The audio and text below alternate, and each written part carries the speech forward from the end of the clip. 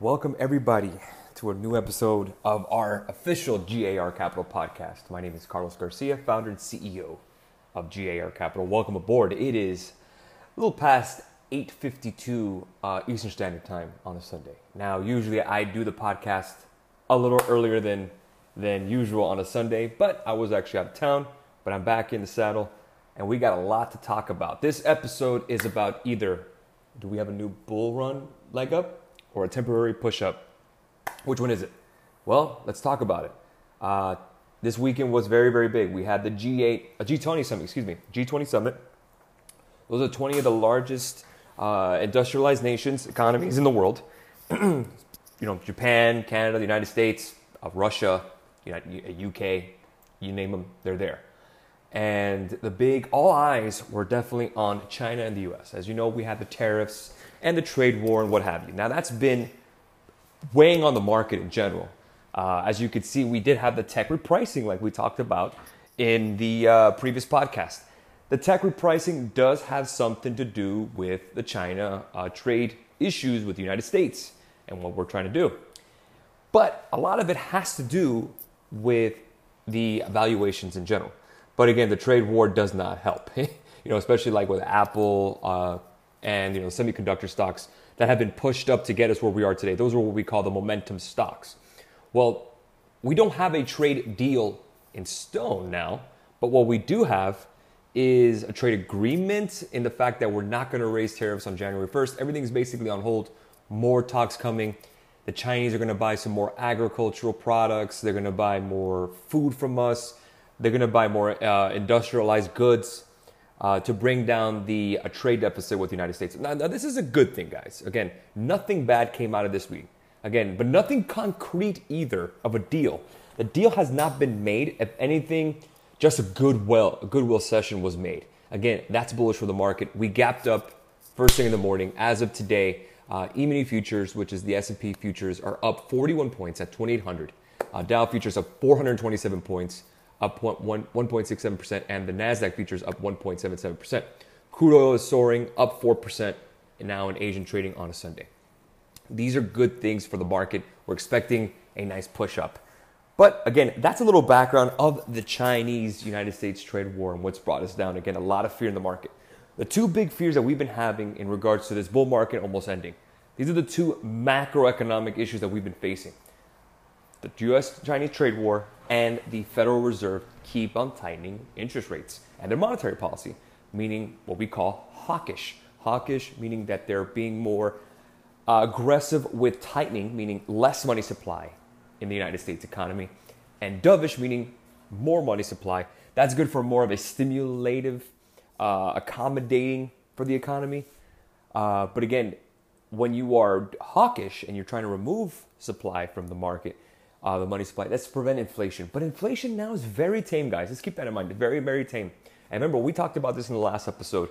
We talked about that the stock market is not indicative of the U.S. economy. The U.S. economy is very, very strong. Low unemployment, rising wages. Inflation is very tame, guys. So let's keep that in mind. But again, the stock market is up across the board. Still this year, we had a nice Friday. So again, a lot of bullish bets on this trade deal going through, or some goodwill happening. Trump and President Xi from China took photos together. It was like a very productive meeting. So again, is this going to be enough to prop us up? Absolutely yes. This is what we needed to put us through the end of the year.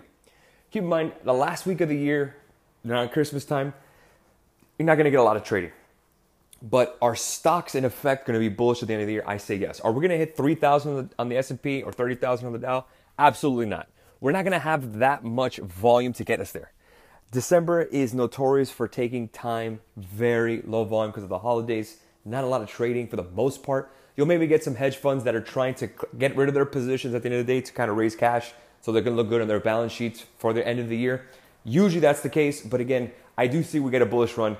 These two factors that happened, the China trade war that's just kind of softening the tone and the rhetoric at the G20 meeting, and Fed Chief Powell saying that we're near neutral rates. Neutral rates meaning no more raising, that's it. We're near it. Expect in December that we're going to have a rate hike of 25 basis points, which is 0.25%. We are going to have that. But now we're going to have something called a rise and hold. So a hike and hold, we call it, hike and hold. That's what we're looking at to be. So if we have a hike and hold, that means that the market is basically pricing in that we're going to get that 25 basis points, and the Fed just basically stops and says, we're going to be more data dependent. We're going to see if what the market gives us in a sense of, is the stock market still going up, which they shouldn't care, but is employment pretty strong? Is inflation going up? Inflation is not going up. Strong GDP. There's no reason to raise rates so quickly. There really isn't. But the only thing that's still standing out is that commodities, which is a deflationary sign. If oil and gold and natural gas are being very, very volatile or going down, that means it's very deflationary. That's not a good thing either. So again, it's a balancing act that the Fed needs to do. But right now, in a monetary policy sense, I agree with them. I think we should have one more rate hike, see where we go, be more data dependent. Don't be so rigid and say we're going to have 4 next year, because that spooks the market. But we do have a good economy, and yes, we should be raising rates in order to accommodate any kind of inflationary pressures, which we don't have at the moment. But again, when the Fed is raising rates, remember, they're adding more ammo in their back pocket anytime we have any kind of issues, because they can always cut rates to add more money supply to the system, which is stimulative. Again, think of 2007, 2008, 2009, where we had to cut rates across the board so we can spur borrowing, spur economic growth. That's the key to kind of get everyone over the hump. But right now, we're not in that. Personally, I think we're in the last leg of this bull run. But again, still, we're going to end in the green for the year. Again, bouncing off the February lows in the S&P. If you look at the SPX here, the February lows, we hit about 25.32 in February. We're now at 26.77.60 at Friday close. If we look at futures, we'd probably be at 2,800. If you want to take a look at SPX, which is the S&P 500 index, I would go ahead and take a look at that double top, but we need to break 28.15. Break 28.15, 2,900 is a horizon. Remember the high, all-time high of the SPX, even the high this year, 2,940. I don't think we hit 2,940, but 2,900 is definitely in the zone here. 28.15 would be great. We break that, 2,900, ride the way up. What I recommend, guys, is remember anything that's China related that's been taking a hit. Apple, Micron, AMD, Nvidia, the FANG stocks have been big, which is Facebook, Amazon, Netflix, and Google. All the tech stocks are going to get piled into again. It's going to be the favorite for everybody. And then a couple more. You have JD, Alibaba, Baidu, the Win, WYNN, because of Macau. Those kind of stocks are going to get big. NXPI, and then you also have Qualcomm.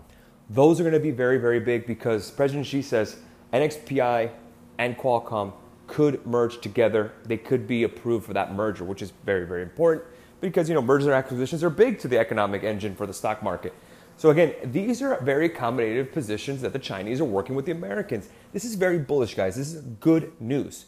I don't care what your political affiliation is. This is good news, guys. So again, ride the bull market up. If you have stocks right now, absolutely ride it up. If you need to take some profits, if you do, wait till the second week of December. Take it out if you need to. I wouldn't. I hold my stocks forever. That's just me. But again, positions here, if you're trading, you got to ride this bull market up. I think tomorrow we have a huge day. But the question, in fact, is this the next leg of the bull run? Or is just a temporary push-up? I say we have a next leg of the bull run here because now we're getting closer to a trade deal, which is the biggest holdup that we've had in the market is the trade deal. Are we going to get it done? With this kind of rhetoric, Trump is definitely into the stock market. He knows that it's his barometer. It's his scoreboard. Very, very important to him. He wants to end the year on a high note. He knows the economy is the main thing he can focus on and get what he wants. It gives him his political capital. Again, this is something for him that he focuses on in his administration.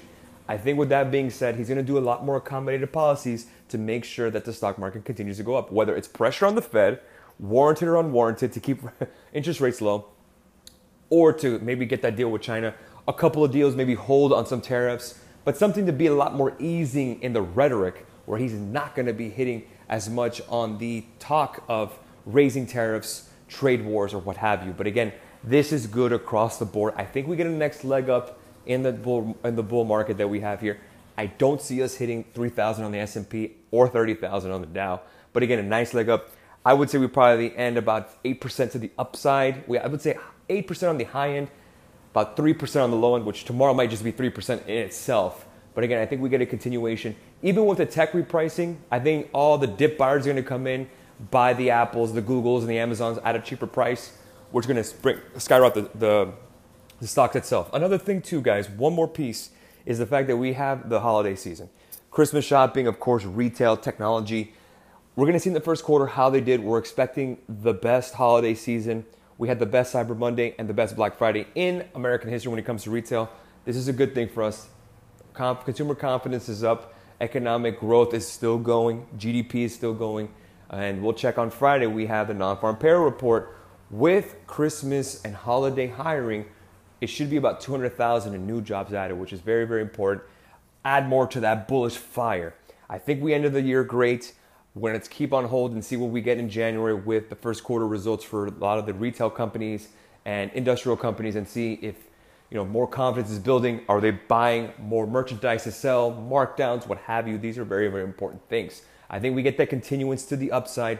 I want to see the first quarter results. I want to see if tech has been repriced a little more, or we still have those high valuations on price earnings ratio. I need to see a little more earnings from the FANG stocks in order to accept those high valuations or those high multiples. With that being said, I still like tech here to the long side. Again, you're getting these tech companies at a nice discount. I still like Apple. I still like Micron, low PE. I still like AMD. I own all these names, and I still rocking with it. Take a look at BA, which is Boeing, and Caterpillar too. Anything that has China exposure is going to be a great play for this week.